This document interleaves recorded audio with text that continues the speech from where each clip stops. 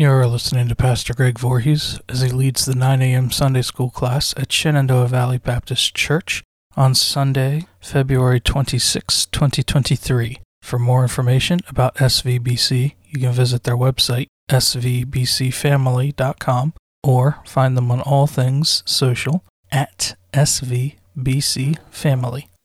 I am determined that we are going to get through the introduction today. Are you sure? I can't swear to it. I was going to say, you better not commit. Yep, I'm going to try to get through the introduction.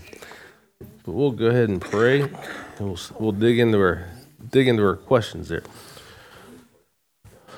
Father, come to you in Jesus' name. God, I just ask that you just be with us as we continue our study here. God, I just ask that you have your way and that we learn what you want us to learn. We pray this in Jesus' name.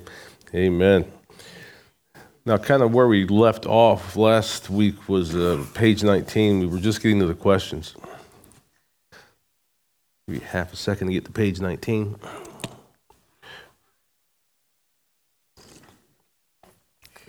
Now, the questions and the introductions would be pretty elementary for this crowd. Well, we're still gonna go through them though. Okay, question 1 says this: how familiar are you with the Bible and its two major divisions, the Old Testament and the New Testament? What, if any, do you think of or expect from them? So how well do you know these? How well do you know your Bible? What do you expect from it? It is your Bible. We expect from it? Yeah. What do you? Yeah. What do you expect from them, the Testaments? That's probably a slightly different question. What do you expect out of the Old Testament? Let's the law. How it pointed. Yeah. And the reason for it. Those are good expectations because they are absolutely there. I mean that is the theme of the Old Testament. You know. Yes, the pointing of the Messiah, but there are some really cool things in there. I mean, the law is one of them. It teaches us they're right from wrong. There's a lot of cool stories. I mean, if you're an adventure person and you like stories, if you like war stories and adventure stories, I mean, it's all there. But the thing that's interesting is it's not just stories; it's history. You know, it's real stuff. So how about it. Also shows how God prepares us for things that He wants us to accomplish, like Joseph. Hmm? Little kid and went through.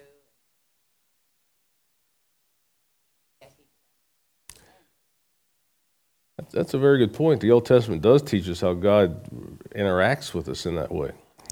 You know, how situations that we certainly couldn't begin to understand, you know, why things are going the way they are. You know, the Old Testament shows us how God worked those things through. You know, one of the things I think is really interesting too is Jacob. Of course, we know Jacob was he was kind of a sly fox, but it never even occurred to me, until Eric did his Hanukkah thing, and he was talking about I never really realized Israel meant I fight with God.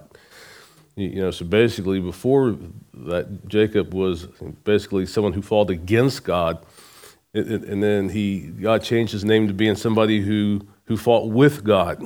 And that was quite a process that he went through.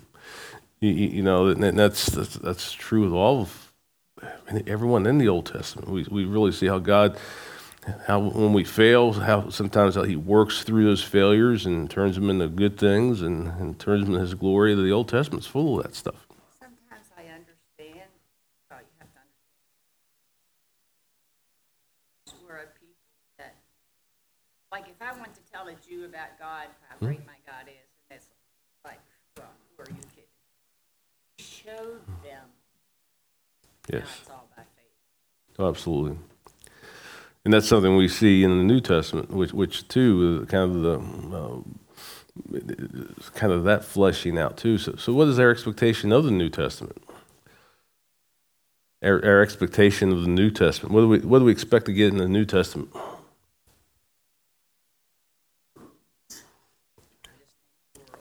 Obedience. Grace.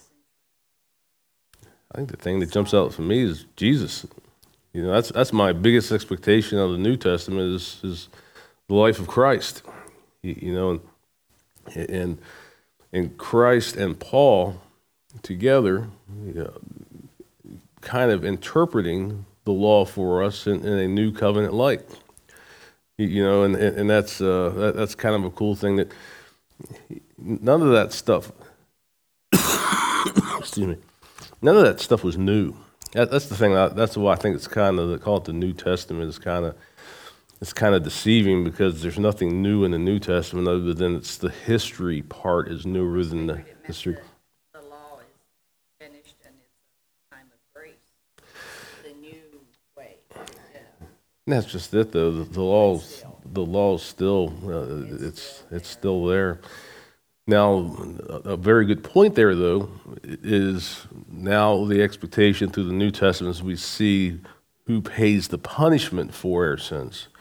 You know, because before it's to escape, you know, the punishment. I mean, there were lambs and goats and bulls and all these animals that were being sacrificed and they were dying, and it was still costly to the person, even though it wasn't taken out on them individually. I mean, the animals were costly to the person. With Christ, the whole cost was heaped on God. I mean, it was God taking on the whole wrath of His own law. You know, we didn't have to pay. We did not have to pay anything for our redemption. It's the only thing that we have to do is accept it. You know, believe. You know, ask Christ in our heart. You know, the punishment. You know, we don't have to save up and care for a lamb anymore, you know, to be sacrificed, to be forgiven for sin every single year. You know, it's Jesus. He took care of all of that. So the expectation is that grace. That expectation is, you know, that freedom from wrath because Christ has taken that upon Himself. You know, and that's so the expectations. Even though the law is the same and everything Jesus talked about, you know, was the law interpreted correctly because the Pharisees weren't even translating or interpreting it correctly. You know, what's one of the big mess ups in the way the law was or the Old Testament was being interpreted? You know, the Pharisees were saying that this Messiah was going to be a man of war, and he was going to deliver their people from a physical oppressor. You know, so we see errors in the interpretation of the Pharisees. You know, but you know, Jesus like, no, that was never the plan. You know, this is the real plan. Yeah. Yeah.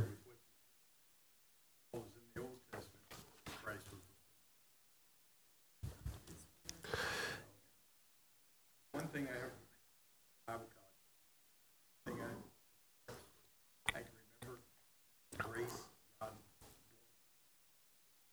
and mercy of God not doing. He is the fulfillment of the law. He's not, but the law doesn't end because He doesn't end. That fulfillment, that fulfillment that he brought, that's eternal. You know, so all that stuff that's in the law, it's still true. Yes, absolutely. Do you have something, Bill? Yes, look at it in kind of a way of the Old Testament. It kind of seems like it's dark in a way.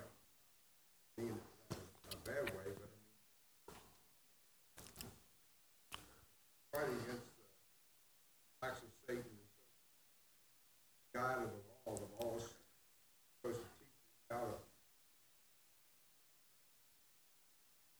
Jesus said, I am the light. Yes. I think God shed His light now upon the law so we understand better. I'm thinking that way anyway. So we understand better now. This light, we see a new vision of what God has in store for us. Future. Mm-hmm. In Christ said, you know, they had to pay for their sacrifice. Sacrifice of Christ, gift. No strings. Yeah, and I think most people, I would say probably 95% of Christians perceive the Old Testament as being a very dark thing.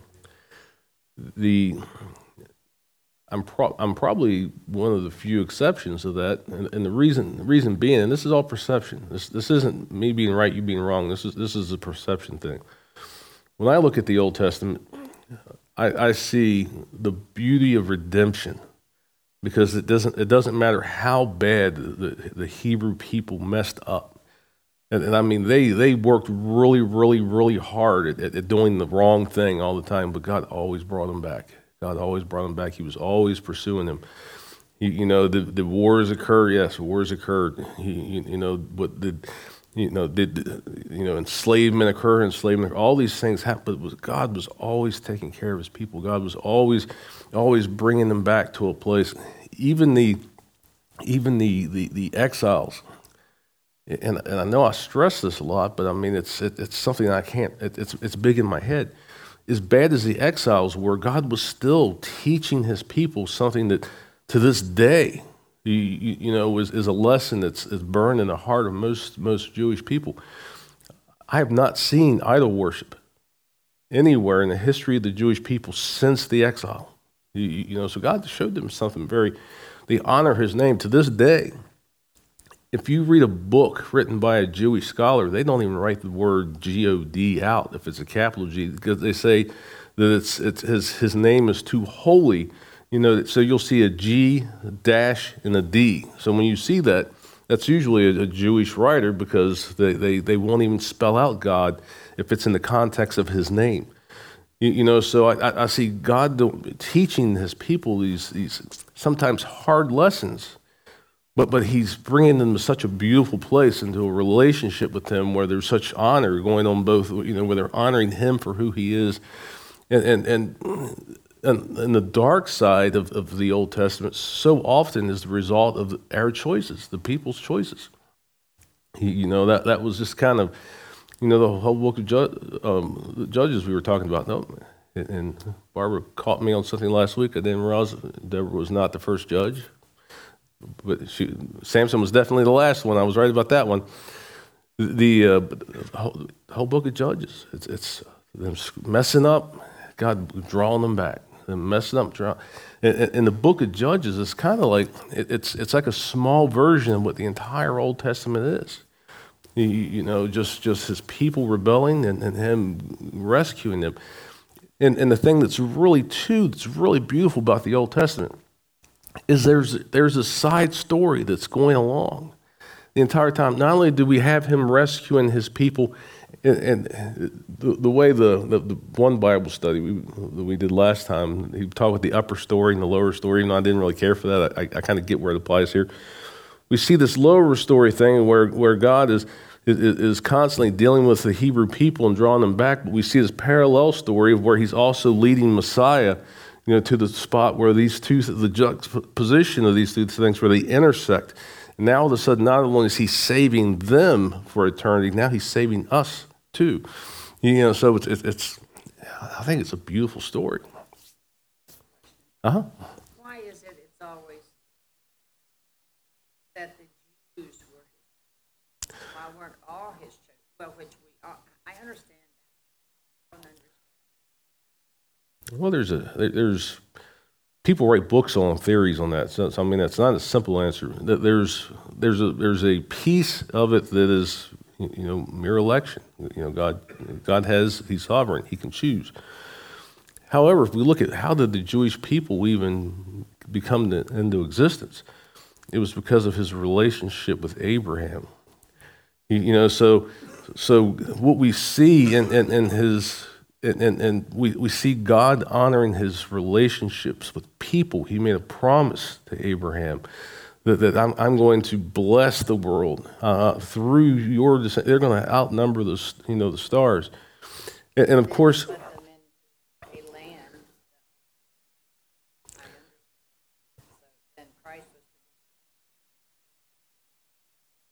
And there's also a degree of, in my belief, there's also the degree of one of the reasons that they were so separate is through the entire Old Testament, God was protecting the bloodline of Christ.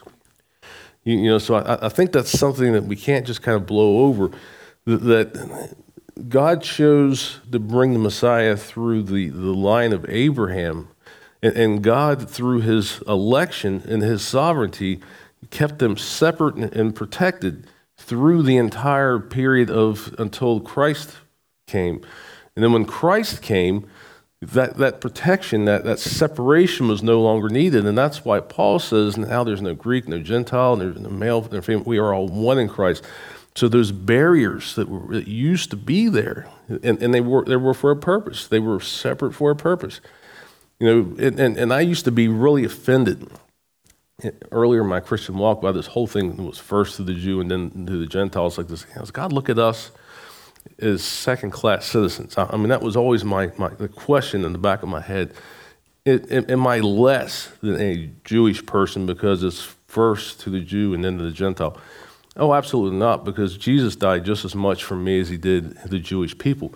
But he did it through honoring his relationship with his friend Abraham and protecting the bloodline of the Messiah. There was a separation there, and there was a difference between them and us up until Christ came. But now those barriers are gone, and that's one of those expectations of the New Testament. There's no longer we can still say first to the Jew and then the Gentile in a historical context, but when it comes to God's blessings now, that's not the case now. We're all one. The Jews became an engrafted vine, and we became basically one group of people. Paul refers to us Gentiles as believers, as children of Abraham. Going back to Eric, he's saying, "Oh, you guys are spiritual Jews," and there's a truth in what he's saying. That's basically what Paul was saying. Bill? Yes, I look at it too, is that as God protected this line of people were not always perfect. Matter of fact, they disobeyed God. When you. Rahab, first lifestyle. This is upon me that, hey, Christ died for us all, no matter who we are or what we've done.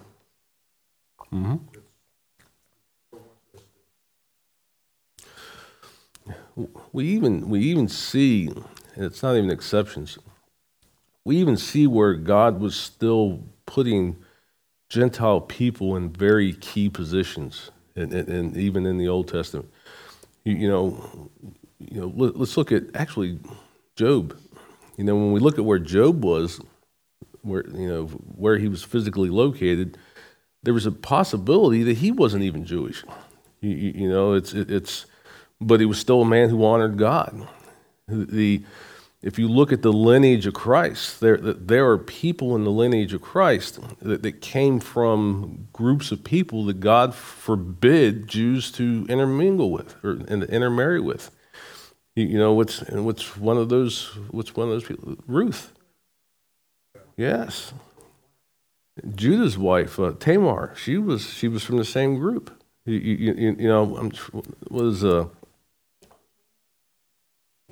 No, she was, yeah, but she tricked him into marrying her. She was Tamar. What was Ruth? She was she was from the group that was one of Lot's daughters, the Moabites. They were Moabites. Tamar and Ruth were both Moabites. And they were, particularly about midway into the Old Testament, God even forbid Jews to marry Moabites. But basically, the great-grandmother of King David was a Moabite. So even when there was the separations that God was using to protect his people, God still, and this again comes back to his sovereignty, he's not, he can put people in the lineage of Christ. And Rahab is a big... Who in the world would have ever imagined a prostitute being in the lineage of the Messiah? And that's, let that sink in for a little bit.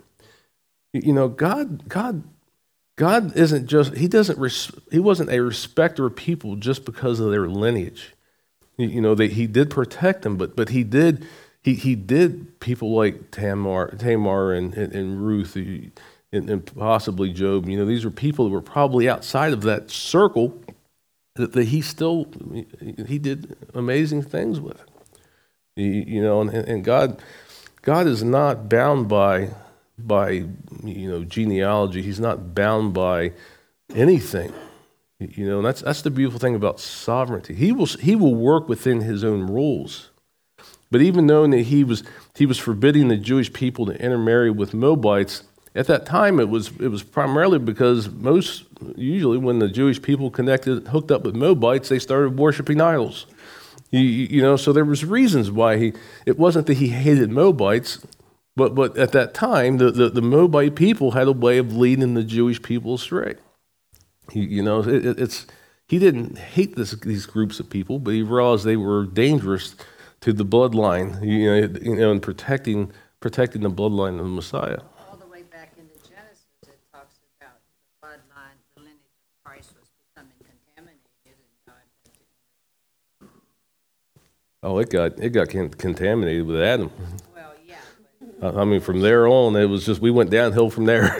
But there was still the lineage of David. Oh yeah, and that's in the lineage of David.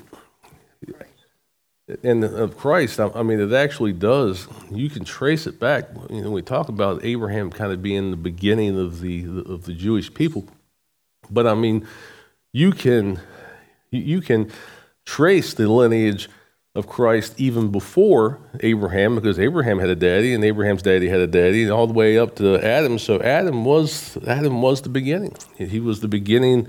He was the first man, and he was also, whose decisions brought sin in the world. And that's why Paul talks about Jesus and Adam is, basically the first Adam and the second Adam. The first one brought condemnation into the world. The second one brought redemption to the world. And but the Old Testament, it just paints this beautiful picture of God's faithfulness to an unfaithful people. And to be honest, we still see that in the New Testament.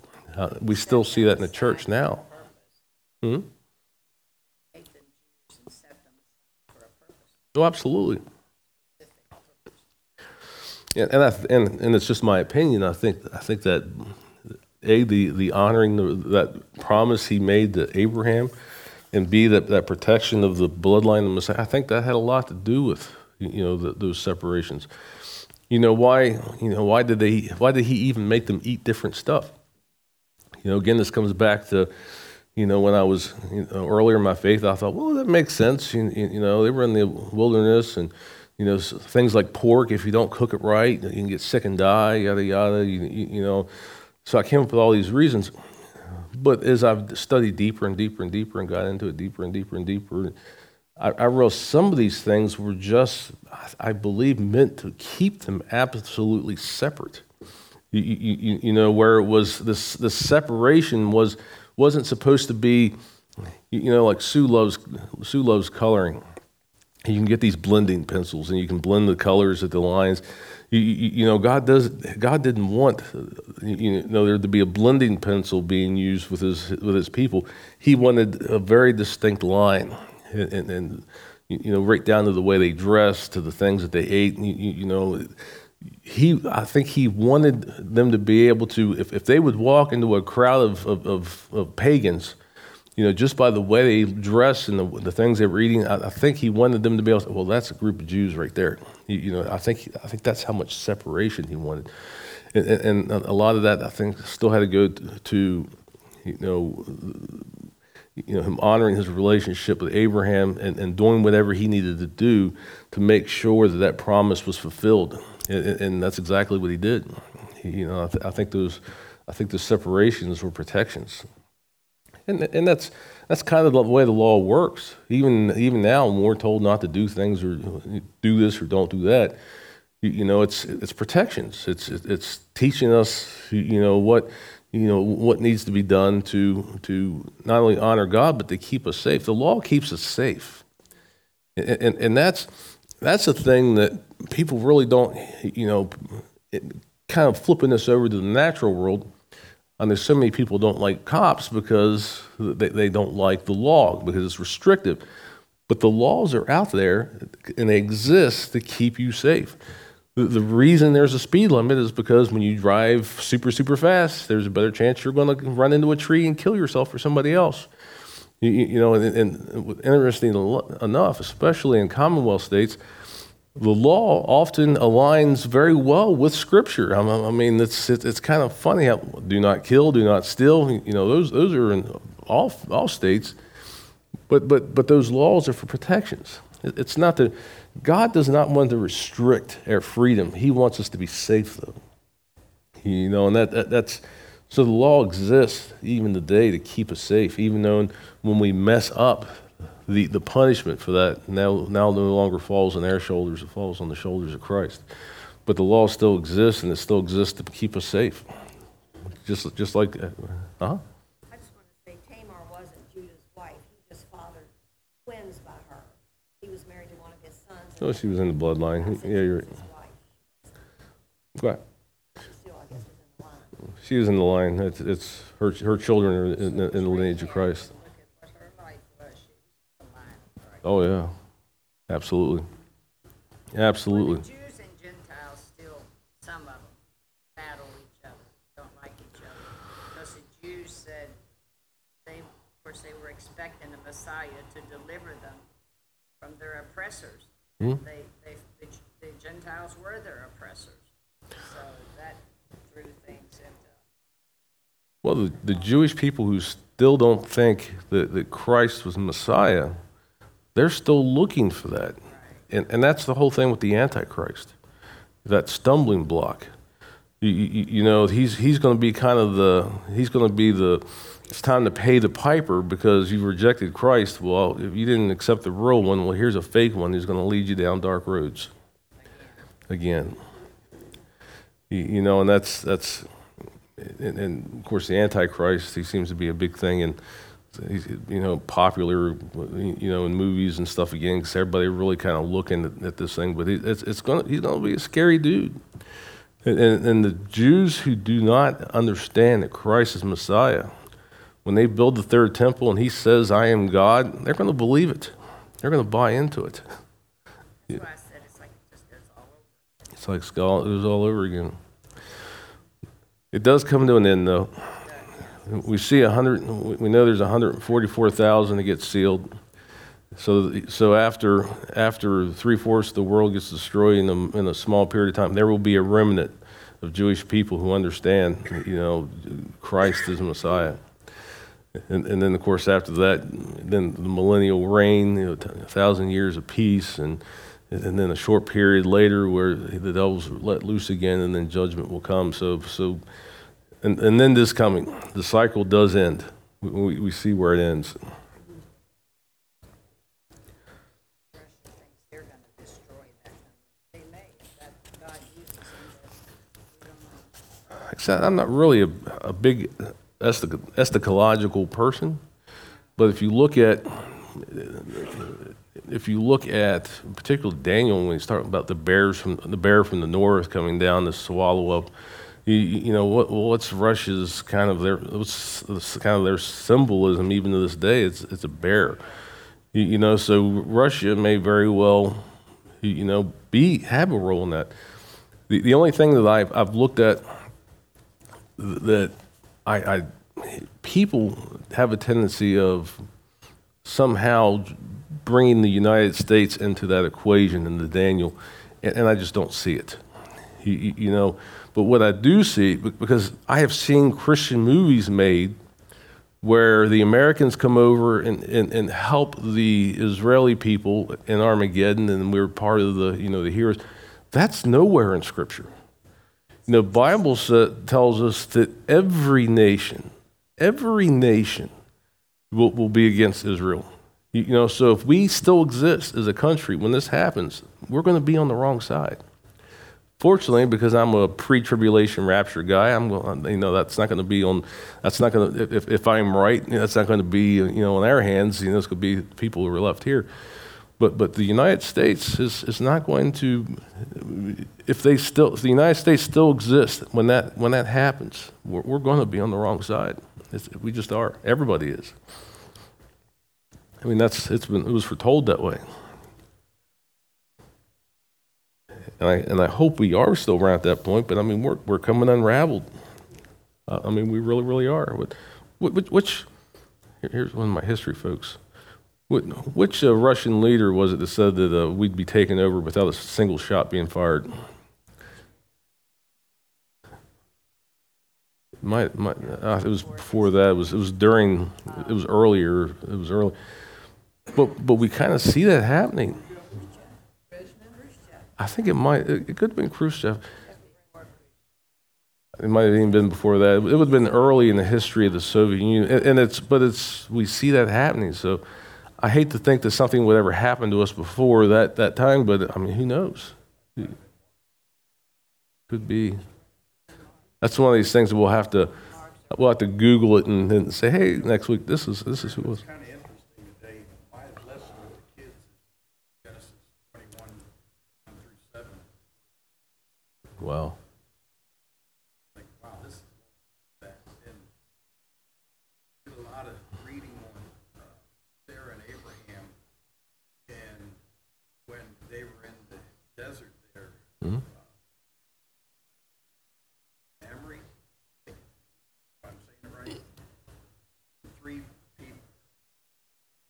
Abraham seen 3 people coming toward him, and one of them, he calls him Lord. Mm-hmm. Is that Christ? You know, it doesn't say, but the way he talks to him and everything, it could be a And that's a very good possibility, and I'll tell you why. And this is something that I never gave it any thought. This is where Eric's always he plants these seeds in my head, and it just I wrestle with some of it, but it's really cool that way. You know, Melchizedek. You know, here's somebody that's very closely connected. We know that you know, Abraham would tithe to this guy. Who is this guy? You know how? But Melchizedek actually interpreted, I think it was King of Glory. I mean, it's something along that lines. And how did God get to know? I mean, how did Abraham get to know God? So that they're you know, did all of a sudden there was just some voice in the wilderness and they started having conversations? Or did Abraham see a pre-incarnate Christ and have conversations with him and recognize him as Lord? Those are answers I don't have. But it makes you think. You know, because he had more than just a casual conversation or a casual relationship with God. God based a covenant, you know, that's lasted for centuries based on that relationship. that too. He even invites him into his tent and has Sarah prepare a meal for him. He gets one of the calves and has it slaughtered. They dine with the 3. Who they are other than the Lord. They're only one of his Lord. And it's just interesting to me that he had that conversation with him. And, you know, that's at the time when Sarah laughed about having Children, a yeah. child. And then the particular one that they call Lord says, is there anything hard for God? You know? Oh, and not too far down the road, you know, what do we see with Joshua?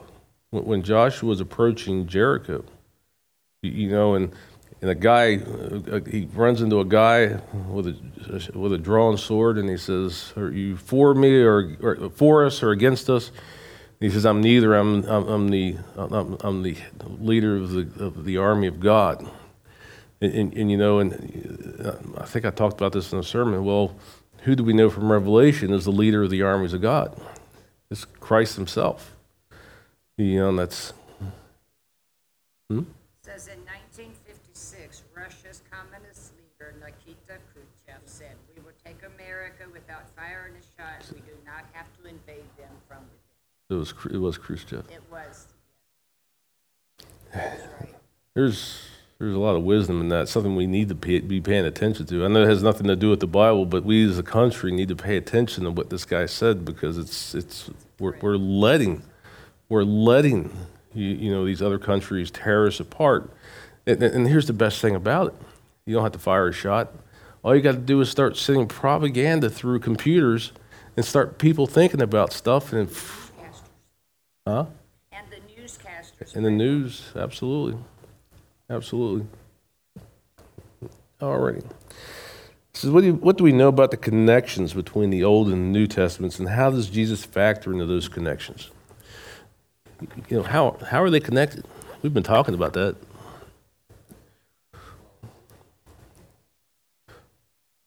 I think they're connected because one is the promise and one is the fulfillment. I view the entire Bible as one continuous story. I get where we put that break in there in the Old and New Testament. I get why it's there. But the story of God begins with, in the beginning.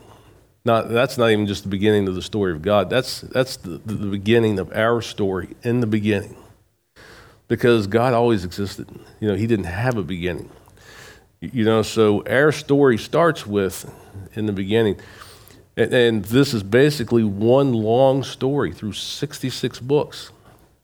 66 different books that ends with judgment and where our eternity is spent. So then, after that, then there's a whole nother story. After judgment, there's a whole nother story that there's no way in the world that this. Yeah, you'd have to have more than 100-pound Bible. You couldn't contain what's going to be in eternity. I mean, it's just, Jesus even talked about, if I explain things to you in earthly terms and you really don't get it, how are you going to understand? We can't understand the magnitude of how our story continues after judgment. So Jesus used Old Testament scripture, when he was teaching. Oh, absolutely. He used it to fight the power of Satan when he was tempted. And of course, that was the only scripture that had been written Oh, absolutely. anyway. So the new scripture is all about Christ.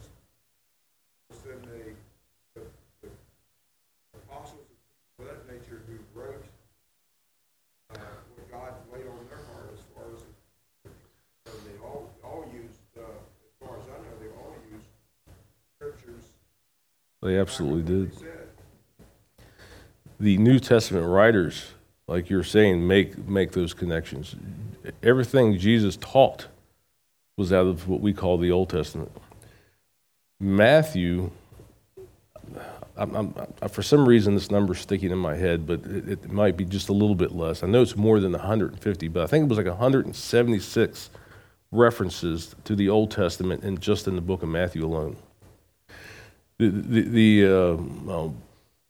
The writer of Hebrews, even though we're not 100% sure who it was, a lot of us believe it was probably Barnabas, but it's just like, what's he go back to? What's he talk about? There's no forgiveness of sin without the shedding of blood.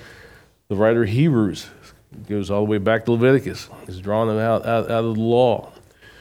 The Paul, everything Paul talked about, what we call the Old Testament, and how Christ fits that is the puzzle piece that ties all of this together.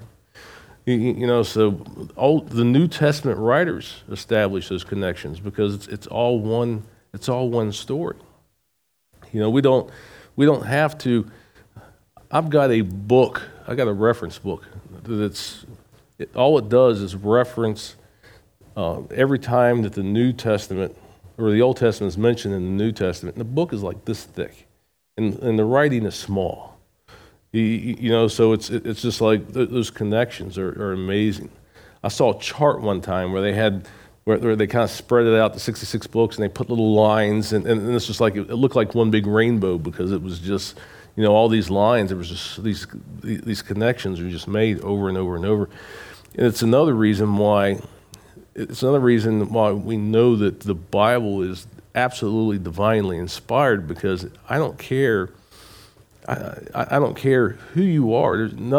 You couldn't get these different groups of writers and to make all these connections all by themselves with these ancient records without the inspiration of the Holy Spirit. Do I think they were smart? Oh, they were absolutely smart. They could have spent a lifetime maybe to pull that off, but for them to write in a relatively short period of time books or letters that makes that type of connection to the Old Testament, God was making a point. These things these two testaments, as we call them, are very intimately connected. You can't have one without the other. So it's one of these things that if there was a standalone, it would be the New Testament, because it has the life of Christ. But you can't understand the life of Christ without the Old Testament. You just can't. Earlier I said Christ came to fulfill the law, and I took that from in Luke when he said, while I was with you, that all things must be fulfilled that were written in the law of Moses. There's several things that he fulfilled. There's several ways that he fulfilled the law. Certainly was not contesting that. He fulfilled the requirements, the punishment of the law, all the predictions that were in the books, the entire Old Testament, not even just in Moses, right down to the point where, the fact that he said that he was thirsty and what they gave him to drink on the cross, all this, everything that was in the Old Testament, he brought perfect fulfillment to everything that was said. And that's the only. There's a few things we see in the Old Testament that wasn't documented in the New Testament. And that's where you almost get faith. Like Isaiah, and I've mentioned it many times, how they said they pulled the beard out of his face, and he was beaten beyond the likeness of a man. That it wasn't worded that way in the New Testament. But I know for a fact, because of how reliable the Bible is and how accurate these prophets are, through the power of God, I know it happened. And it just did. I mean, I would preach his beard being pulled from his face with just as much authority as I would the fact that there were nails in his hands. Just because I believe that the eyewitnesses and the prophets, they were all in this. They were both equally accurate. I don't see inaccuracy. The Spirit led those writers of the old prophets. Oh, absolutely. Absolutely. And that's the beautiful thing. We've got multiple writers, but there's one inspiration. And that's how you can pull off 66 books that fit together so perfectly, is because even though there was a human author, there was also a divine author. Spoke it and they wrote it down. That's just mind-boggling, just to even think about. Mind-boggling to think about. It is. But it's our heart that has to believe. Yeah. Number 3, over in 20, it says, how much of the Bible have you actually read? What parts are you most attracted to and why? And what parts do you avoid and why? Is there anybody here who's read the entire thing? Skip over numbers. Yeah. How much of the Bible have you actually read? And what parts are you most attracted to and why? And what parts do you avoid and why? So how many people have read it from front to back? Wow, that's awesome. Very few people do. It's. Are there parts of the Bible? Let's avoid. What parts of the Bible do you avoid? Is there anything you avoid? Numbers and Leviticus. Because of the I like the genealogy.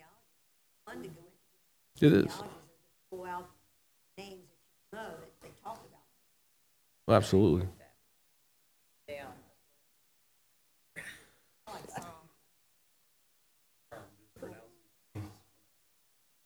Oh, it's nobody gets the names right.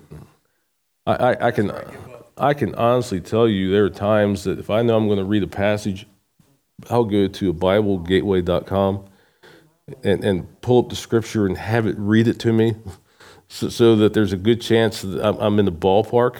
You know, some of these. I mean, it's tough. Some of these names, they're not English names. But in Leviticus, all the things, regulations, It is. this, keep that until. I read it, but I don't try. And the funny thing with all those little tidbits that are in there, they do all point to Messiah in some way. You know, right down to the garments that the high priest wore, and what, you know, everything that it all meant something. You know, does the average person? I know I don't. Do I understand the significance of all those little things? You know, I don't. You know, are the resources out there where if I wanted to dig into it enough that I could figure it, yeah, it's out there. But there's just so much there. And I think that's kind of interesting with this question is you do almost have to pick and choose. Because if you imagine, you know, there was Andy Stanley does not teach expositional sermons.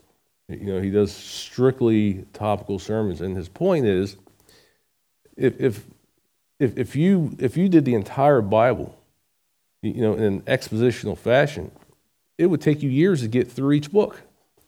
You know, where if you broke it down a few sentences at a time and built entire sermons around, you would never be able to preach the entire sermon or the entire Bible. So there is a degree of picking and choosing. Even though I think a nice, healthy knowledge of the stuff that bores us to death, like Numbers, there's cool stuff in the book of Numbers, but I mean, there's a lot of stuff that's just names over and over and over, and it's tough to get through. Read you what favorite thing. Absolutely. Number 6. Lord bless thee and keep thee. In Numbers, the Lord make his face shine upon thee and be gracious unto thee. The Lord lift up his countenance upon thee and give thee peace. Many churches, we used to say that at the end. I used to go years ago. As a benediction. As a priestly benediction, yes. Yeah, many people use that as a priestly benediction. There are things too in Numbers.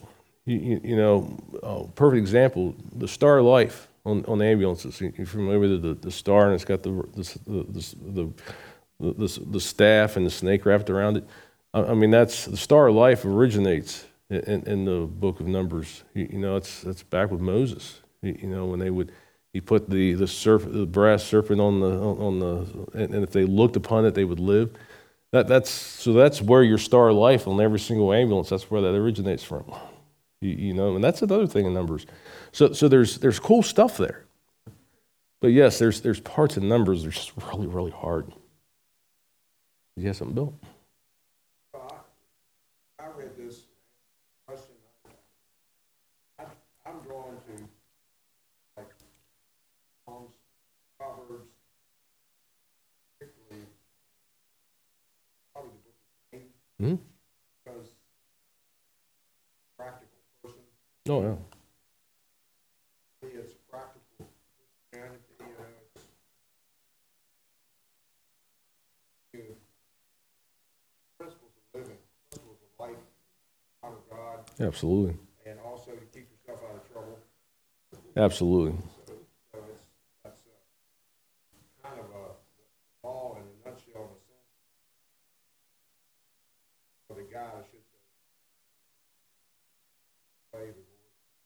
Have you live? Of course, tell that a lot of times. You have to go back and read. Psalms is when I did my Master of Divinity, your whole path is pretty much plotted out except for you get like 3 electives. And the electives were books of the Bible that you wanted to really dig into. There was 2 I looked at super, super hard. Actually, there was one, I'll be honest, I took the Corinthian correspondence, I should be ashamed to even say this. It's not because of the knowledge and the wealth of stuff that's there. I looked at the rubrics and realized this has less writing than all these other classes. So I'm picking this one because it's my last semester, and I have no desire to make this any harder than I have to. But there were two books I looked at very, very hard. Isaiah, because Isaiah fascinates me. The problem is, and again, when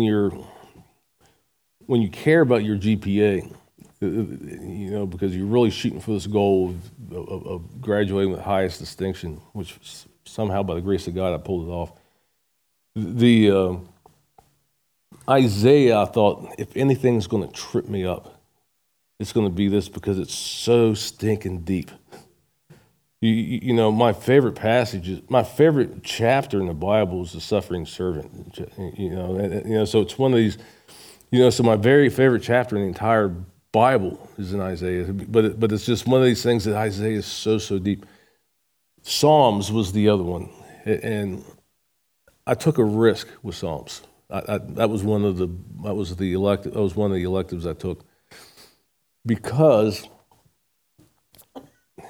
so many people connect with Psalms and when they need to be comforted. And so it's one of these, that's one of those things where, okay, this might really mess up my GPA, but there's something here that needs to be looked at because it's just practical in ministry, understanding the Psalms. And mind you, I thought I made a big mistake the first day of class when I got this 15-page paper of all the different forms of poetry and all the different types of parts of speech. And I thought, man, I really just hurt myself really, really bad.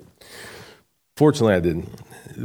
But the other thing, and here's the one thing that catches me about the Psalms more than anything else. Christ on the cross. My God, why have you forsaken me? What is he doing? Does he think that his Father forsook him? He might have been thinking that. I don't know. Nobody knows what was going through the mind of Christ. But I do know that David says that exact same thing in the book of Psalms. So Jesus was quoting the book of Psalms from the cross. So when the Messiah in his worst possible hour is quoting the book of Psalms, there's something that says, okay, I'm going to take the risk. I'm going to really look at this thing. I'm going to pick this. It was not a pleasant class. I'd be the first to tell you it was difficult, but it was well worth. There was a lot of stuff in there that doesn't have a lot of teaching use because when you start getting into the different types of psalms and how they fit together, I made the mistake one time of teaching that when I was in Open Door. When I was talking about the different types of psalms and what they did. You had royal psalms, you had messianic psalms, you had all these psalms. And this was on a Wednesday night, and I felt sorry for them because the reason I was teaching this is because I was writing my final paper for the class. And I looked out, and everybody was like a deer staring in headlights. They were like, I'm like, this is not sinking in at all. This is, and it's certainly not that they were all very capable, very smart people. It wasn't that. But sometimes there are things that, even though it's really cool to know, it almost doesn't have any practical use, in teaching to, outside of maybe seminary students. Yeah, I don't know.